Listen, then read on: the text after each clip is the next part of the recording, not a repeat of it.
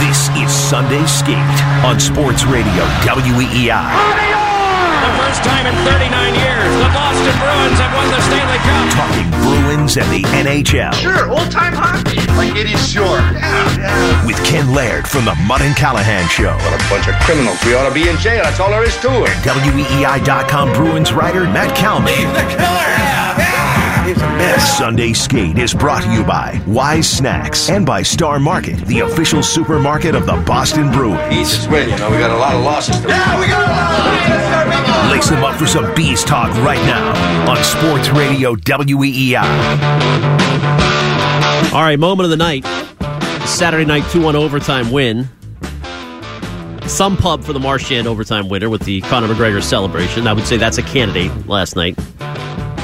Somehow Kalman got the Caribbean Queen requested into the Jumbotron. Yes. What period was that? I think that's in the first period. First period? Yeah. It's Irish Heritage Night and you're going with Billy Ocean? Of course. You always go with Billy Ocean. Okay. And tell me right now that once I tweeted that out and everyone saw it, they weren't singing that song in their head. Till right now, I'm still got it in my head. Or was it Dale nose-to-nose with Conor McGregor during first intermission? Conor McGregor was terrified. He was terrified of Dale. Are you kidding me? Great job by Dale. Although, we can play a chunk of the interview maybe later in the show if we get desperate. Dale asked him if he was excited to meet the mayor today. I thought that was the one question that sort of went off the roadmap. Conor was like, he did his best. He was like, yeah, very excited to meet Mayor Walsh today. I'm pumped up for the show now after seeing Conor McGregor. I'm really into him. I'm a huge fan of his fighting and his. You had no idea who he was. Punching and kicking and wearing little boxer shorts. I love it. I thought. I mean, hey, everybody and their mother covering this like tweeted a picture of him or. Oh my God! And the crowd. I mean, seriously, the crowd was like only at playoff level when he was out there, and anytime he was mentioned, right? Every time there's only 2 goals, right? If they had scored more, it would have been amazing to see how many clips they would have found of him. But every time they scored, they showed clips of him, and it looks very exciting. I hope he continues to have a great career in the fighting and the knuckle punching. He's a dual threat, as he told Dale. He said he fought twice in Boston. When they first announced it, I was like, why the hell is Connor McDavid flying across the country to drop the puck tonight? He'll be at the parade today. The Bruins snapped the 3-game skid. I want to get to, speaking of Dale, a part of his podcast from earlier this week to... Is it called No Weaknesses Given? Yes. Is that the name of that podcast? We went from last week, we went from Team of Destiny to after calling out Ryan Johnston on Brand X, the Bruins lost 3 in a row, to now No Weaknesses on WEI podcast land from Andrew Rakoff. But last night, this is in a nutshell. We're going to get into some of the Bruins' weaknesses, I'm sure. And last night, they played pretty well, wouldn't you say? I mean, top to bottom, they buttoned it down. So this is, especially with a lot of guys out of the lineup, it's not like it's a day to crush the Bruins. But the moment of the night was not the Marchand celebration, not the overtime winner. 4:19 left in the second period. It's Charlie Coyle with half an empty net, blowing it about 5 feet wide.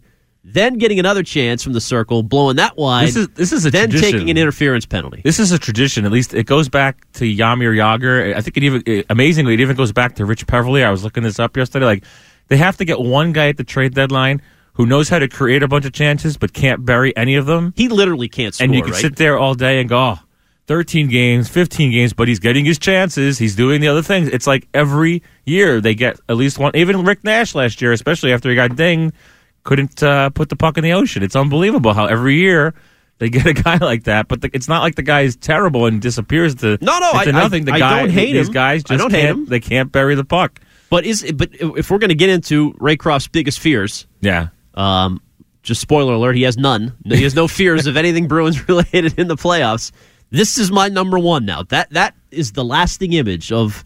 The greatest fear that Charlie Coyle has a half-empty net somewhere in round 1 against the Leafs, round 2 against the Lightning. Charlie Coyle and just the whole third line. And if you're going to count any line that's Charlie Coyle as center, he's the third line. Obviously, the Achari, Corrali, Wagner line is really the third line. But for speaking right now, the third line is obviously a big question mark. Even if they're healthy, you don't know what chemistry you're going to get. You don't know if Charlie Coyle is ever going to be able to put a puck in the net. And it's been in flux all year, and it's going to be in flux until they get hot. I mean, going into the 2011 playoffs, the Kelly, Peverly, Ryder line was terrible. And then they erupted in that first round, and they pretty much won the series for them. And so you never know, but you have to get deep enough in the playoffs for these things to happen. And technically, I mean, if he's going to get hot in the playoffs instead of doing it now, fine. But it's definitely one of the big worries. Well, they asked Cassidy, you guys, the assembled media, about Coyle on the wing. This was his second game playing with Krejci. He played in Winnipeg. He started there, right? Yeah. So they bumped him up. I think he started with Marchand and Bergeron in that game, and yeah, that's the thing. Cassidy was confused yesterday, which is maybe a first in 3 years. He talked about keeping it together, but he changed the lines because Paul Carey was with Krejci. He bumped him to the third line, and Coyle was on the first drop to the second yesterday. So, it was a confusing week with a lot of guys in and out of the lineup, including the great Paul Carey. But bottom line, do we see Coyle as Krejci's winger? Is this a possibility? Because he sort of left the door open that this might if they get some chemistry, stick. Yeah, you could do that. I mean, you can do that, and you can drop Johansson down to technically the third line, whatever. I mean, or maybe bump him up. It's going to be hard to say. It depends who really comes back here at this point. But I mean, ideally, you don't do that, especially since the guy can't finish. Right. I mean, at least Johansson, you have some confidence that he's going to finish. But if DeBrusk and Krejci are good enough offensively, I guess you don't need that. I mean, there is. I think that was one of the questions to Cassidy. Like, well, he has to at least clear space. He has to at least be a presence in front, and he's been that so far. But in the playoffs, we'll see how guys respond. And it's kind of there's always going to be question about it. Even Johansson, he looked pretty good the little bit he played before he got hurt. But they're asking him to play the right side. He never really played it. He says he's amenable to it. Of course, he's not going to come here and say I'm a jerk. I'm not going to play left or right, whatever the difference is. And even by making that move, you say you solidified your lineup, but you opened up some question marks here. Well, and you keep touting the Achari, Corrali, Wagner line, which they have been really good all year. But if not for that last night being the lasting memory for me, the opening of the game in Winnipeg, that line didn't look so good. They got trapped and they've been broken up ever since. Right. But when healthy, that line comes back together and things pan out a little different. Last night, he went a little different. I think because he really wanted to bear down defensively and tighten things up, he just went to straight matchups. First line versus first line, second line versus second line. Top pair, second pair. Everybody matched up against the Blue Jackets. Line that was the same number, and it worked. I mean, you really slowed down one of the highest scoring teams in the league. But on the whole, this week, and it is tough to seriously evaluate it because they were missing Marcus Johansson, Jake DeBrusk up until last night. Matt Grzelcyk went out Sunday night in Pittsburgh. Pasternak is still out. Kevin Miller's still out. Torrey Krug. And Krug. Okay, so that's a pretty hefty six-pack of players, some pretty good players in there. But it was filled. This was a bizarre week. Now, the Pittsburgh game, you rewind it all the way to Sunday. We had already you had given it up, as had Bruce Cassidy. They punted on that game before they even went in. So I guess it's amazing how I'm always right. It didn't take any brilliance to see that coming, right? I mean, they were arguing for Tuukka Rask, and this is a huge. Well, they were on a 19-game point streak that I thought mattered. They only mentioned it every 5 seconds. I mean, so they punted on that game, and they had Lee Stempniak up for about 30 seconds, and he turned it over a minute and a half in the game, and he's gone from the lineup. But that was a bad game all over. Marchand's turning it over on blind back, drop passes on the blue line. Chara's jumping in the zone at the wrong time. So it was a terrible game. They lose 4-2. Then they go to Columbus on Tuesday, and they give up 7. Torrey Krug is a -5 on the night. He got dinged. And he got dinged. It's like, what a combination there. Right. How serious is that, by the way? I mean, I guess you can never tell with these concussions. You can never tell, but I mean, it was funny because Bruce Cassidy said he got dinged like in the third period, and I might have thrown him a lifeline and said, "Oh, he got dinged before the second period," because that's when he really went down the toilet. Marchand had a couple turnovers in that game, although Frederick might have been to blame for the one on Frederick, the second goal game. God, he was another awful. One of these guys. Which you wrote about Thursday, which we'll get to here coming up. Stempniak, Frederick, Solaric. Oh, my God. More. Cassidy tried to spin it positive afterwards. We came back, which they did. They're down 5-1, and they make it a 5-4 I mean, game. They definitely played a much better game from there, but the defense just is terrible. But that's not a good look. And then, they get caught sleeping. They tied up at 2 in Winnipeg, and it was Carey, I think, that got caught, in that third period goal. There were some funny bounces in that game, and that team's really good. They are good. That's your cup team. I don't want to, obviously, still, that's what you when wanna... you put it on. When you put it at the end of a 3-game losing streak, you say, "Oh, this is terrible." But if you lose a game to that Jets team and you fight them down to the end like they did, I mean, you can't without the 6 guys you're talking about. That's the one you least worry about. I mean, geez, just the fact the battle in that one is pretty good. I guess, but just the Achari line looked bad early. Heinen's fumbling the puck in front of his own net. Carey's not getting back defensively, so they were chock full of things to be concerned about this week. with the asterisk that they're heavily injured. So last night they buttoned it down a lot better. And against Columbus is your other Cup team. You still have Jackets, Columbus Jets and in Jets. the final. There you go. So this was your week. This is your measuring stick. Stanley Cup final week. All right. So I had just Monday praised Dale during a break. I was like, I heard I listened to the first 13 minutes of the Raycroft podcast coming in on Thursday morning. And I said, he sounds pretty good. He sounds relaxed. He sounds more relaxed on the podcast than he does between periods. And Dale said, yeah, he's just kind of getting his feet wet in TV. And I don't know if you know Andrew that well. No, I don't know him too well. He's new to the analyst business. I was a rookie on the beat when he was the reigning rookie of the year or whatever he was, and he didn't have much time for me back then. But so this is a minute clip from it. This is literally like 14 minutes in. So I started to listen again after I praised Dale about how good the podcast was. Now I want to rip Raycroft for this stretch. And you tweeted at him last night, but here's the start of it. They go back and forth about the Bruins' weaknesses. As we tape this, 6 Bruins are out of the lineup. Let's assume that they're all relatively healthy by the time you end the regular season and you go into the playoffs. If the Bruins have what they consider to be their normal roster, what's the thing that worries you the most? More injuries? Is that an answer? All right, I'll pause it there for a second. No, of course, he deliberately goes against the question. He says more injuries. So he says, assume you're healthy. But actually, you wrote about this Thursday, and it is a legitimate concern. I mean, it's like Raycroft's not wrong. Absolutely. If they have more injuries, you're going to see what you saw this week. Well, that's just it. I think that's why it was great to see Connor Clifton last night just go out there and play hockey, and these other guys, they come in and they think, I made the NHL, and now I'm just going to do, what I do in the AHL, and I'm going to just ditch around with the puck and not throw my weight around. And, Connor Clifton actually changes his game to come up to the NHL and just says, okay, this is what the Bruins want me to do. They want me to go out there, defend, move the puck, and not screw up. And that's all they're asking these forwards that keep coming up to do. They can roll 3 lines and be successful. If you have this 4th line, whether it's Solaric or Frederick or whatever bum you're putting up there, just go out there, get the puck deep, forecheck a little bit, wear the other team out for 40 seconds, get off the ice. By the end of the night, you have 11 minutes. Just don't have a minus next to your name. And you have all these guys that, even Bruce Cassidy, who, as long as his rope as usually is with younger guys, is just like, I can't even play these guys in the third period. And Lee Stempniak falls into that category too. And it's like, you can't do that. Right. So it's a problem. That is definitely an issue because we've seen it on defense that actually, this year, even when Lauzon and Clifton came up when they were having the injuries, they were able to get through. I mean, is Clifton their best depth He guy? is right now. I mean, Lauzon's hurt right now, and right now it's tough. I mean, Vakanainen obviously is probably getting into the groove again. He's starting to show a little offense. I mean, in the playoffs, if they run into these types of injuries, you'll probably see Vakanainen again. But take a chance. At least these defensemen seem to understand what the coaches and the coaching staff is trying to do. Just go out there and don't hurt this team. And the forwards, they come up and they all think they're going to, light the world on fire or something, and they just don't think they have to pay the price, and it's ridiculous. So that's that's on the GM, right? Then you had a bunch of drafts. Oh yeah, I mean, it's on the GM. It's not even just about drafting; it's just about the developing right now to get through these guys' head. That just go out there and just play hard and play smart. Don't try to think you're going to make a play every time and think you're going to light the world. Especially now, it's past the trade deadline. You're not getting traded somewhere where you're going to play more. Just contribute to this team right now. The other part of it is Ryan Donato scored 2 more goals last night. This is one of the guys you traded. I don't know if he, would have even been given a chance here.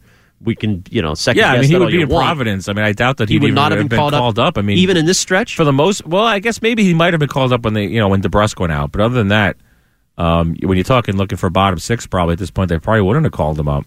Okay, so I mean, I won't second guess that. I didn't blame them for dealing him, but every night he scores another goal for the Wild. He's 11 goals. Well, Coyle scored 1 the other night. Let's just not forget he scored 1. He had a nice tip in. Okay, so injury. So Raycroft starts with a fairly good point, even though he's going against the question. They have no depth. If they have to stay healthy to make a run. Right. Correct? They exactly. Almost perfectly. I mean, healthy. Most teams do, right? I mean, that's the thing I wanted to say. When I wrote the story, it's like, obviously, it's tough to overcome 6 regulars being out of your lineup, but you'd like to at least see guys come up from the AHL and just fill in. And you don't want to, you know what? It's best if we don't mention them. If they go out there and you don't have to mention anything about them, but they gave you 11 strong minutes, that's all that you want. And in the playoffs, that'll be 5 minutes, I guess. Exactly. They'll just shorten it up. Okay, so Raycroft continues. More injuries? Is that an answer? But if they're healthy, you don't have an area where you're saying, "Oh my God, they don't have a second line center. They don't have a scoring wing, whatever it is." No, I think the organization has enough depth. I think the forwards making the moves they made were ideal moves. They didn't give anything. They gave up Donato, which, he's a good player, could be a good prospect, but he wasn't going to make a difference in the next 2 months. I don't think. Playing in Providence. That's right. It was so they made great moves bringing in Johansson, Charlie Coyle on the third line. Their fourth line's been great all year. Their first line is obvious. So I think their forward lines are great. I think their defense pairs are great. Carlos stepped up in a big way this year. He's really expanded his game and taken a lot of minutes and really solidified that second pairing, which you really need. And then the goaltending's been great, whether it's, Tuukka winning 19 in a row or Halak the way he's played all year. So I don't have any concerns. It's going to come down to, and the coaching, they're not going to get out-coached. Cooper in Tampa Bay or Babcock in Toronto, they're not going to out-coach Cassidy and his guys. So, it's going to be really hard to win, but there's nothing to be pointing at now that's saying that's why they're not going to win. We'll look back and there'll be hindsight and we'll all say, well, this is why it's obvious, but right now it's not obvious. I think they can beat Tampa Bay in the second round if they're completely healthy. All right, I'll be a smart ass. You can stop it there. So now that's Andrew Rakoff saying he has no concerns about the Bruins heading into the postseason when healthy, which is ridiculous. I mean, every team has weaknesses. I mean, there are concerns about the Tampa Bay Lightning. I mean, you look at that team right now and you say, well, you could probably, if Ryan McDonough regresses, or you could take advantage of the defense a little bit. We've seen it. They play a run and gun game sometimes that the goalie has to save their rear ends. I mean, every team has some concerns. I think, even fully healthy, if every team is fully healthy, the Bruins aren't even, it's not just the Bruins and Tampa Bay out there. You're talking Winnipeg, Nashville, Vegas, San Jose. I mean, there's so many good teams out there, and they all have concerns. I mean, at least half of the top 10 teams probably have goaltending concerns, and the Bruins don't have that. Okay, fine. But we already touched on this. I mean, the second line right wing and the third line are still concerns. You went out and traded for these guys, but you don't really know what you're going to get out of them, and so far, Johansson got hurt, and Coyle has been a solid, do the little things, play hard, play smart guy, but this isn't the Riley Nash of last year who, gave you all those points and made that third line an excellent third line. And even with that third line, you couldn't go more than 5 with Tampa. So, right. Is Johansson a big step up from Rick Nash? Yeah, maybe over the dinged up Rick Nash, but it didn't help last year, and we don't know what you're getting out of Johansson, even if he comes back. The dinged up Johansson, yeah. Exactly. So then you're plugging Coyle in there, and now what does your third line look like? Are you breaking up that Kuraly, Achari, Wagner line to balance out the bottom six? There's so many concerns here. And then you get to Pastrnak, and what is he going to look like with the brace on his hand? It looked okay in practice yesterday. Everyone's like, oh, he looks fine, and I've heard that before. One practice, he looks fine, everything's great, and then like he's saying, like after the playoffs, you go back, oh, he shouldn't have played or something. So we'll see how he actually responds in a playoff atmosphere as soon as somebody, reaches out and slashes him on that hand, because that's going to happen too. Right? That'll be.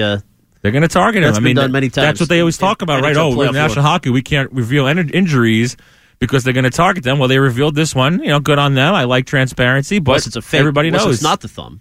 That's right. Have you identified 100% positive that it is the thumb? Maybe that's subterfuge. Maybe it's the toe. What really happened to him? Right. Are you going back to that? Right. No, is he supposed to play this week, though? They're kind of... You would assume so. I mean, he's supposed to practice tomorrow and I guess play sometime this road trip. Even the goaltending, which I'm not one of these that say it's a problem, but you can't say it's a non-factor. They had a period this year where Halak had to step in and become where it really becomes a factor is if Tuukka's having a first round like he had last year and they decide, okay, we have Halak now, we can make a switch like other teams do. Now it's a thing. And then which Halak do you get? Do you get the one who's been pretty good for like 9/10 of the season? Do you get the one that had a tough maybe week to 10 days, 2 weeks, whatever it was in the middle of the season, and also had a tough past couple of years? He hasn't played in the playoffs in a long time. Who knows how he would respond? And then, like you said, it becomes a controversy. It swirls around the team. And how does Tuukka respond to that? In the Claude Julien, Bruce Cassidy era, where they've made the playoffs all but 2 years, they've never once changed a goalie in a playoff game. Right. So we don't know what especially with Tuukka, how he would respond to that and how that would react. How he'd react to that. Now, the D is great. You are a noted skeptic on Grzelcyk in the third. Well, that's the other weakness. I mean, even if you're healthy, now, you agree with them on Carlo. You've been the Carlo thing, of course. That's a huge difference. If they had Carl last year, it would have been a better series. If they had Carl the year before, it would have been better against Ottawa, no doubt. I mean, and this is a better Carlo than the past 2 years. So a healthy Carlo, if we get there, and we still have a few weeks, so hopefully, you cross your fingers for him. But definitely a step up to have him, and if he's anchoring the second pair like he's doing, that's great. But teams can still find ways to exploit, Torrey Krug and Matt Grzelcyk. They're going to have to probably if they're healthy, consider Grzelcyk with Carlo rather than Krug, considering the way we've seen some of the better teams go at Torrey Krug the way they have, and then you see what happens. That's the other thing is I like Krug. I mean, I think they're using him as they always have, strategically, but he is a concern when you get into a playoff series. I mean, these games, these teams know what they're doing. They're putting the puck behind him. They're going at him, and if obviously right now the Bruins have been using him as a second pair, and maybe you have to just reduce his minutes and let him worry more about the offensive game. And the coaching. Okay, so Raycroft says they're not going to get out-coached by Cooper or Babcock. Babcock's a great coach. You look at his credentials. Yeah, I don't worry about Babcock. He gets overrated, I guess. That guy doesn't play his best players. And even in the playoffs, he's holding back the minutes. Remember last year, Austin Matthews, 14, 15 minutes in a game? It's unbelievable. Right. I don't worry about him. But Cooper, Cooper sort of out-coached him last year. Yeah, absolutely. Don't underrate John Cooper and the matchups that he gets. Remember how he had the point line, and he had that Cirelli line out there a lot against the Bergeron line last year, and that wore the Bruins down. Either they didn't didn't want to get the Bergeron line away, or they didn't try. I don't know what was the truth there. Right. Did they not what it came down to was advantage Cooper. That's basically what it came down to, whatever it was. And maybe he had better assets to draw from, so it's... absolutely. He had if the Bruins had a healthier Rick Nash, things would have been different. But right, if Cassidy were coaching Tampa, would they have won? They always say they coach the team they got, right? So you did have the team you got, and you got out-coached a little bit by a better team, but also maybe a more experienced coach too. At that point, John Cooper's been to the conference finals. Last year was Bruce Cassidy's only his second time in the playoffs with the Bruins, only second time in the first time in the second round. So. But it's not my intention to rip Andrew Raycroft. He knows more about hockey than I ever will. He's played the game. I just find it to be flawed in this. No concerns. Every team has concerns, and you have to. And there's no perfect team by far. Tampa probably has the least concerns, absolutely, obviously at this point. But beyond Tampa, you can find concerns on every one of these contending teams. That's why it's the parity of the National Hockey League is what it is, because every team has flaws. All right, so the simple question is, what is your biggest concern with the Bruins? We're still 3 weeks out of the playoffs here, and we've known the matchup for at least a month now already. So it's going to be basically another month until this series starts. But what is your biggest concern with the Bruins here on Sunday Skate? 617-779-7937. Or do you side with Raycroft? They have no obvious concerns. They're win healthy. They are solid. They are every bit as good on paper as Tampa, who just won 55 games last night and basically clinched the President's Trophy with 3 weeks left in the season. Yeah, to say you could think the Bruins could beat them. Well, we saw them beat them a couple of weeks ago, and it's a 7-game series. It's harder, but yeah, any team, we know that any team could beat them. They could get worn out in a first-round series maybe by somebody, and it'd be great to actually face them in that scenario as opposed to last year where you went 7 games and they only went 5, and that was obviously a big advantage for them too. But to say you're not concerned about them facing them is got to be, it's a little pie in the sky there, because. They're the odds-on favorite, right? I'm not giving them the cup. What would be interesting would be Columbus, who's your cup team, could face them in round 1. Right, exactly. That's would you predict them to take them out? Were you not take them out, prediction? but get them to 6 or 7 games for sure. They'll grind it out. They'll try to win 1-0, 2-1 games, and if Bobrovsky is playing really well, they can do that. That's a great series. They'll block a million shots, right? Which I don't understand. Columbus might lose 3 or 4 players along the way, but that's the way they'll play it. He'll pack it in. He doesn't care. And they got the X Factor, McQuaid. You heard Don Cherry. That was the guy to get at the deadline. Absolutely. You saw what he did last night. At one point, he managed to fall over and draw a penalty. That was pretty. I never saw Adam McQuaid go down that fast. How many minutes did McQuaid you leave get Boston, you got 11. He got 11 minutes last night. 3 hits. Solid night. 2 block shots. Oh, he's a good player. I wouldn't necessarily want him in my top 6 right now if you're going to be a playoff team, but he's still a solid character guy. And you came through for me. It happened 1 hour ago. Kalman's tweet. Marchand for Hart. So we had the Jack Adams talk early with Cassidy. Bruce Cassidy, Tuukka Rask, Brad Marchand. Book your tickets to Vegas. Cooper's going to win Coach of the Year, right? Cooper? Yes. John Cooper? Yeah. No, Barry Trotz is going to win Coach of the Year. Trotz? Yeah. Because they always love, the writers always love the underdog, the team. So your finalists are going to be Barry Trotz, Rick Tocchet. Oh, Tocchet, that's a good one. And I don't know, you put me on the spot here, but one Cooper. Maybe Cooper, but probably another overachieving team type thing. Okay. We went through Vezina. Rask is out. It's now going to be Vasilevsky, Ben Bishop, who's hurt now, so he might not be in it, but yeah. And probably Toronto's Anderson? Yeah, Frederick Anderson. That's probably although this week might have played his way out of that. Right. The MVP. Oh my that's God. true. That's true. A terrible week. Arf. I would still consider Robin Leonard. I know we're talking about not enough games, but I mean, and he's hurt now too. But what a year he's had, and you can't. Obviously the two goalies have played great there, but Robin Leonard has played a little more, I believe, and he's been pretty awesome. I don't care how many games he started. Well, this is, I'm assuming tongue-in-cheek, but Marchand for Hart, that's the one that's sort of up for debate. It's tongue-in-cheek around because the league a the little. writers aren't going to, support him like that. But I mean, the Will guy he even be in top three? Because Crosby's he getting a won't lot even of be in the push. top three. Of course not. It's going to be Crosby, McDavid, maybe Ovechkin, or some guy from the Kucherov. West. Kucherov. Yeah. Yes. Well, they seem to always. What happens to Kucherov? He has like this recency bias, like in the draft when a guy's like the number one prospect in September. And then by April, people are questioning whether he can do this or that, and he still ends up ranking. It's the same thing with Kucherov. He gets off such a hot start, everyone pretty much gives him the heart. But then by now they're like looking for the little flaws in his game. Oh, he didn't back check on this one shift and that. And of course Crosby the comes whole on. team's so dominant he gets lost in Exactly the that too. But dominance of Crosby it. has everyone kind of hypnotized too. I mean, and he's had a great year. He might even deserve it a little more because, like you're saying, it's hard to win sometimes when you play on the team that has 55 wins, and Crosby's kind of carried that team on his back, and it looks like they might even, finish third place, not even be a wild card. So it's going to be a tough vote. But I mean, Brad Marchand, Patrice Bergeron is Patrice Bergeron, but Brad Marchand, especially these past 2 years, to me has been like the most valuable player for them because he comes through in the clutch, and obviously a lot of these goals are set up by Patrice Bergeron, but he's the one scoring them. And all the overtime goals, you can't discount that. You can't discount the shorthanded goals, the two-way play, and it's pretty remarkable to think about where he's come from. But yeah, I mean, he definitely gets overlooked in the grand scheme of things because of this reputation he has around the league, and he's kept his nose clean this year, and so he should at least get in the top 5 or top 10 at the very worst. I mean, it's one of the premier players in the league. You know who would vote for him?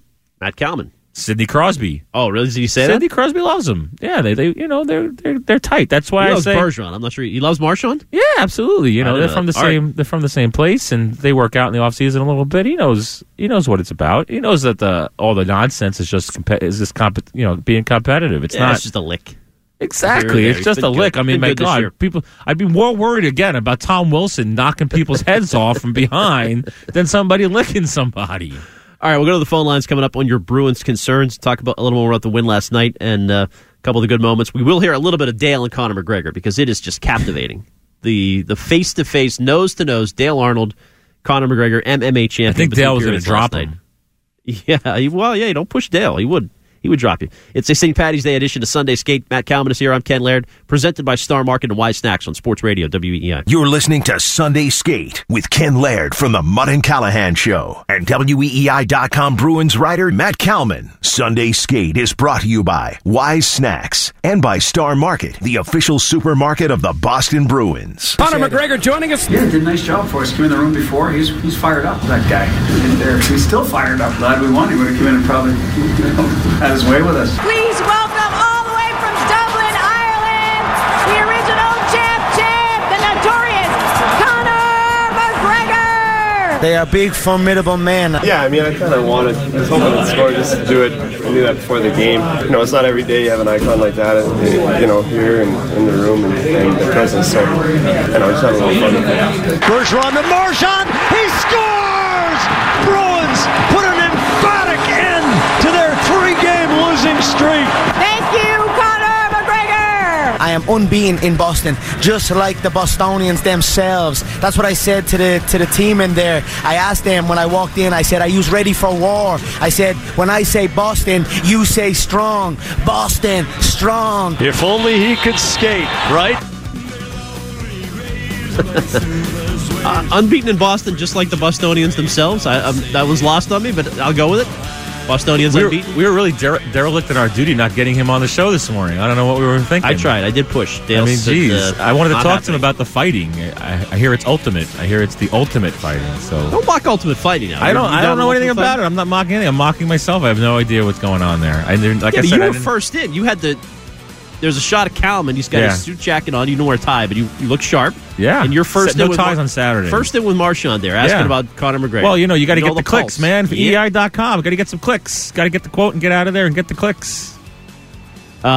Marchand is in that mix there, and I'm going to give him the Wise Snacks Player of the Week without even any debate from you. Is that all right by you? Whatever. It's a done deal. Sure. Brad Marchand is the Wise Snacks Player of the Week, brought to you by Wise Snacks, and the Wise Snacks Extra Cheesy Cheese Doodles and Bravo Stadium Nachos. The fan club will probably clamor in and say, what are you doing? Bro? A good week. They're available now. But Marchand had his 30th on Tuesday in Columbus.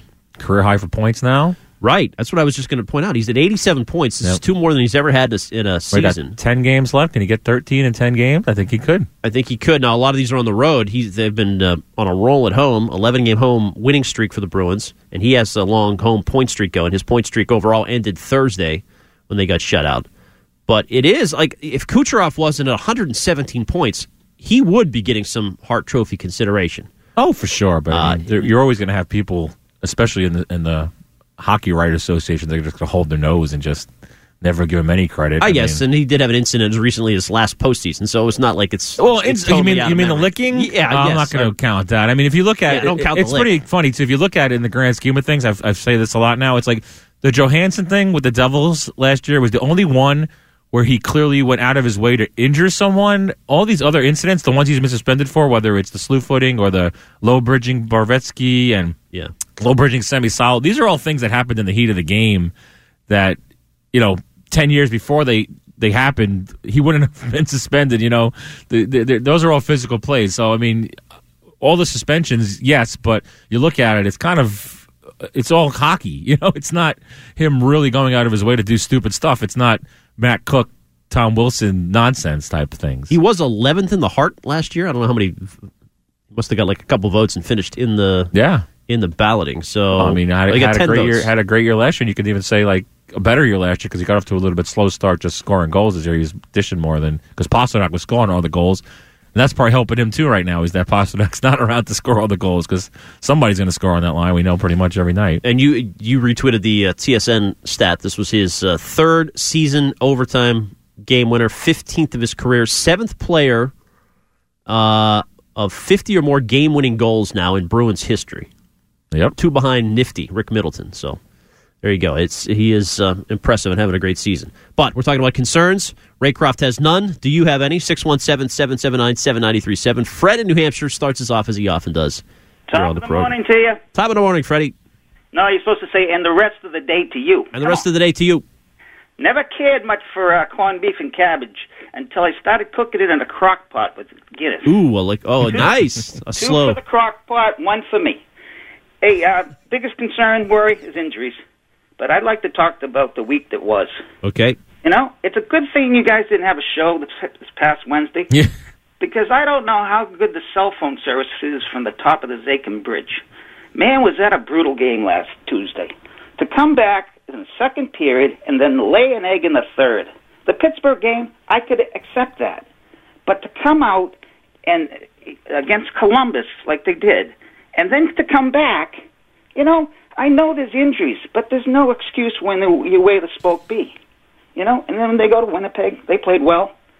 And, the other thing is I hadn't seen much from Coyle, but last night when he sent DeBrusk on that pass away, the effort that he showed getting that pass to DeBrusk, that's going to go a long way for Bruins fans. That's what we expect from a player. And our friends Bergeron and Marchand, is that Circus LA or what? That is. Hey, one last thing. Yep. If you ever get a chance, go to Chicago on St. Patrick's Day. You put it on your bucket list. I'm telling you, it's an amazing, amazing sight. Have a good one, guys. All right, Freddie. Thank you, my friend. Enjoy the Guinness in the court. I mean, the one thing we can all agree on with Charlie Coyle, assuming we watch the games and we're not just some nitwit on Twitter just saying that he stinks, he's had however many games he's played here, he's played good in pretty much every game. He's had good, solid games, playing physical, getting to the front of net, skating hard.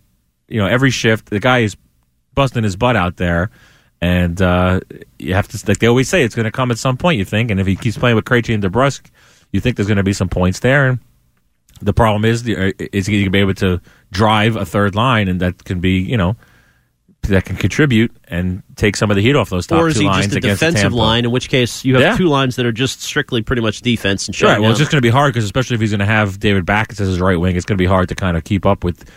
This in this league now, third and fourth lines for the most part are still speedy lines, especially if you play in Tampa. You're not playing against these big, heavy lines anymore. So that'll cause matchup problems for them a little bit. But if they can contribute offensively, then it's a whole different game. And if Backes is fine if you keep the puck in the offensive zone, you forecheck for 40 seconds to get off. So he played like a whopping 8 minutes last night. Yeah, he's kind of there. Bruce is really shortening the bench these games, and you hope.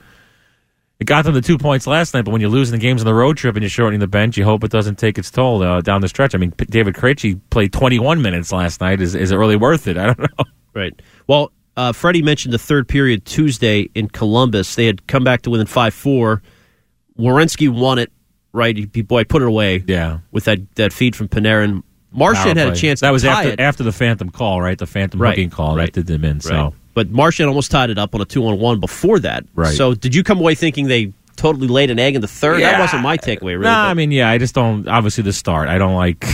But by the same token, some nights against these teams, it's a whole different game once the calendar turns to March, and you're playing against a Columbus and a Pittsburgh that are so desperate. But Columbus had played the night before too, right? They were on a back-to-back. Yeah, so exactly. But you're right, they're desperate. But yeah, I mean, these teams, these are their playoffs, right? There's a whole. You have to just find that switch and turn it. And so whether you're playing, New Jersey and Florida, who are playing at the string, and these teams have nothing to lose, so they're doing things that you don't usually see teams do when they're actually trying to go for points, and then you're playing against these desperate teams. It's a hard match, and not making excuses. It was terrible. I think they took responsibility for that. They should never have dug that hole in the first place. I mean, Columbus was running those plays where they were passing the puck out from behind their own net. Yep. For those one-timers, it was like the Bruins had never seen that before. So. Yeah, that was second period, Duchesne and Jenner. Yeah, back-to-back. I never saw that happen in National Hockey League game where you just passed the puck out. Well, another one of those was Wagner and Corrali. They were on the ice for the first one of those. Well, that's why shift. Corrali and Achari got benched for a lot of that second period. I mean, Bruce isn't making any excuses for these guys. He's using that ice time the way tweeters always want them to use it, right? And Tuukka had a bad one. One bad one this week off the arm. And that was enough to get people squawking about Tuukka. When you tell me Tuukka has a shutout, they're squawking. What are you talking about? I know, but that one was legitimate. Oh, my God. But you get Ryan Dzingel's first goal was a jacket. The vile from these people. It's and that one, too. I mean, bad goal, yes, but how long did he stand there shooting the puck off Tuukka? It looked like at the end of a practice where they just kind of tapped the guy in the goalie. Jeez. It was a strange week. Somebody hit the guy. It was a strange week, and your guy John Moore was involved in I felt bad for him with the Duchesne goal last night, actually. That was an unbelievable move. Duchesne with a little stop and go with the boards. Yeah, I mean, obviously he turned the puck over in the first place. He should have just, he started to skate it out, and then he gave it up in the neutral zone. That was not the way to go, so they were able to regroup and get some speed going. But, I mean, he gets exploited when he gets up in the minutes. He should be a 15, 16-minute guy, and I think he's been in the 20s with the injuries. Yeah, but you made the argument he was a top 4 guy, potentially. He's a top 4 guy who could fill in, yeah. And you're not going to ride him for weeks as a top 4 guy. For $2.75 million, he's a bargain. He is not a bargain, and if you pay a guy $3 million, and he'll be a very attractive pick for the Seattle Sasquatch or whatever they're going to be called in 2 years. If he played in the postseason. You would be nervous. Played in the top 6? Played, period. No, yes. I would not be nervous. Yes, I'd be nervous if Camphor was playing. I wouldn't be nervous if John Moore was playing. John Moore and Kevin Miller would be a fine third pair. I'm not worried about that. Give me a break. That's like the least of your worries. He had a couple flubs this week. All right, some finishing thoughts on Sunday Skate when we return. This week's all on the road, so this is kind of just a strange stretch. The home ice lead is 4 now, right? Because Toronto had a miserable week. Yeah, it's a 4-point lead, and so it's not desperate, really. They're having a worse time than the Bruins right now. I mean, they're losing games at home to Chicago, blowing. It's like unbelievable the way they're giving up goals right now. That team. So touch on that a bit. Sunday Skate continues here on Sports Radio WEI. You're listening to Sunday Skate with Ken Laird from the Mudd and Callahan Show and WEEI.com Bruins writer Matt Kalman. Sunday Skate is brought to you by Wise Snacks and by Star Market, the official supermarket of the Boston Bruins. it's so much different, I would assume, the leverage and things like that. Yeah, of course. Yeah, you know, Brazilian Jiu-Jitsu is actually fought in a kimono where you wear the suit, so grips are very important in that martial art. That's why I kind of relate it to that. Obviously, it's a little bit different. They're on ice, they've got the skates and things like that. I'd love to see it live, you know what I mean? So, you might. Yeah, I hope so. That's why I went in. I was ready for war. I said to them, I said to the team, the Boston Bruins team, which one of you is the enforcer? And they all kind of waited for a minute. And I said, yous are all the enforcers. So let's see how it goes. It's going good so far. How does Backus not stand up there? Come on. Don't let any columnists in Canada hear about that. They're all enforcers? Oh, my God. Yous are all enforcers. They'd all wet their pants. Conor McGregor with the great Dale Arnold. Both MMA talents in their own right. Nose to nose. Like, you watch the video, it is captivating. I don't know if it was McGregor, is that the European thing? Well, that's how people get when they talk to Dale. I mean, you should have seen when right. When we were writing his book, you know, I was up in his face, you know, tell me more about the Maine Mariners. Tell me more. You know, you get fired up when you see Dale. Just have Dale do the pregame motivational speech one of these games. Exactly. But memorable celebration from Marchand afterwards. Pretty cool. Tough to knock that. Toronto is going to be the opponent in the playoffs. We've known it for weeks. We will know it for the next 3 weeks. It's a matter of where the game is played now. Hey, we actually have a message here on this board. Did you even know we get messages? Oh, that's the Daily Arnold text line, 37937. It says, I think Raycroft's biggest point is they don't have anything to worry about as long as they play their game and their best. And in other words, they don't need to hide people or find another player or come up with some weird, unique strategy. If they play their game and have no injuries, something. But anyway, we know that's the point. That's what he was saying, and we're just disagreeing with that. Might be Andrew texting it himself. It might be. No, but Toronto has given up 5 goals in each of the last 4 games they've played. They are and they had to pull Anderson twice this week. That's why I think his Vezina candidacy probably went down the toilet right there. You're probably right. Your guy Jake Muzzin did score 2 goals in the rally Friday to beat Philly, but defensively they're a mess. They are missing a couple guys. Dermott and Gardner are out, but you mock those players anyway when they're in the lineup. Oh, yeah. I mean, seriously. It's trending to be a nice setup for the first round. I mean, Boston's in their head. Boston seems to have the better team when healthy on paper. They should win that in 5. Like you said, it'll go 7 because they always have to go 7. But that actually could become critical. Like if you get a good first-round series with Columbus and Tampa, and they go 6 or 7. That would actually be finish ideal, off obviously. Yes, but it never seems to work that way. They kind of always have to mess around, lose a couple road games, lose an overtime game. And I'm not totally, I kind of am. I'm not that sold at Toronto. There's not a championship team there. I think. Well, the Tavares signing I think that team is put together. That team is put together by a general manager, a young general manager, who is trying different things. He's trying to, lean on the stats some more. He's trying to just lean on skill. And this is still hockey. Even though it's 2019, you have to still have glue guys, gumption. You still have to have physicality. And they lean on Zach Hyman and Connor Brown, but those guys aren't championship caliber. If they had, older, more experience, if they had gone out and gotten a Wayne Simmons, I'd like them a lot more. I mean, that should be. But you just can't win on skill. Over. You don't just throw a bunch of skill players on the ice and win in the Stanley Cup playoffs. But he's not just a skill guy, though. You're talking about a foundational centerman who's been in the league for a long time. Absolutely, but you know what? They just don't have. We know how important depth is in the playoffs. The depth isn't just injured guys you plug in for. The depth is having guys who play different styles. And if you're going to play, look at the Lightning. It's not just the skill. Look at the guys like Point and Cirelli and Gord, Ernie. These guys play a hard-nosed two-way game. Yeah. And that's why this, kind of resurgence of Backus before last night, where he was at least, forechecking hard, creating some things with his phicality was huge for them, because sometimes the Bruins lose that a little bit, especially if they're counting all on enforcers. Exactly. Use all enforcers. That guy is really a Shakespearean actor when you talk to him off the ice. It's like when you talk to him away from the ring. I bet you he probably was. But anyway, go back to Toronto. They're just lacking that extra character. They don't. Whatever it is, they don't never strike had, you. They still don't. Exactly. Yeah. They just don't strike, and he doesn't obviously value that, because otherwise he would have put more emphasis on trading for a Wayne Simmons or Michael Ferland. But he decided to not do that, and I think that's going to hurt them. And I think especially if you're not going to have a legitimate shutdown defenseman, and that team clearly lacks it. I mean, Morgan Riley, offensive defenseman, Ron Hainsey's past his days. If you're not going to go that way, then you at least have to have more, bulk on your front line. And they're you heard rumors that they were trying to trade for players like that. They were kind of afraid of trading Connor Brown. They're in love with Connor Brown, and I think that's going to be their end, because they just don't have that extra gumption, that extra bulk up front.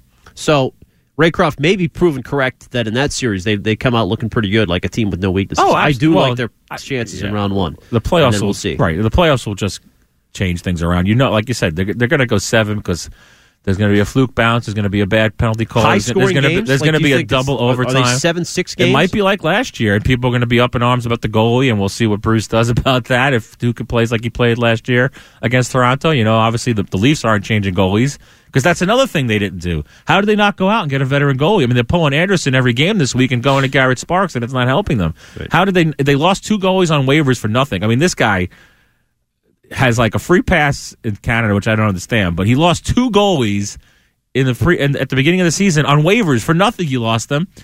If Anderson ever went down, that team is you have so much invested in that team. You signed Tavares. You have so much young talent, and you're 1 goalie injury away from your season just being done. They haven't done that. There's so many flaws in that team that you should be able to beat them in 5 or 6 and get some rest. All right, well, this week for the Bees, they are at the Islanders, they're at Jersey, and then they have Florida, which has been kind of an actually interesting matchup. Oh, it's always a tough one, those guys, yeah. Especially when you go down there because it puts you to sleep. Right. And that'll be our reaction next Sunday. Enjoy St. Patrick's Day, Mr. Kalman. Yes, happy St. Patrick's Day, especially to Jerry Callahan, who I know is listening. Yes, he is. And Wiggy's here. This is unbelievable. Wiggy in for 2 hours on a Sunday morning. Is it who's with Wiggy? Reamer today? Wiggy and Reamer? Oh, we should have brought Wiggy in. He's a huge Bruins fan. Okay. All right, the Wigster's coming up. Yeah, it has Beast hat on and his hype Twitter video. So stick around. Don't go anywhere. Your St. Patrick's Day Sunday got even better. Wiggy up next. Sports Radio, WEI.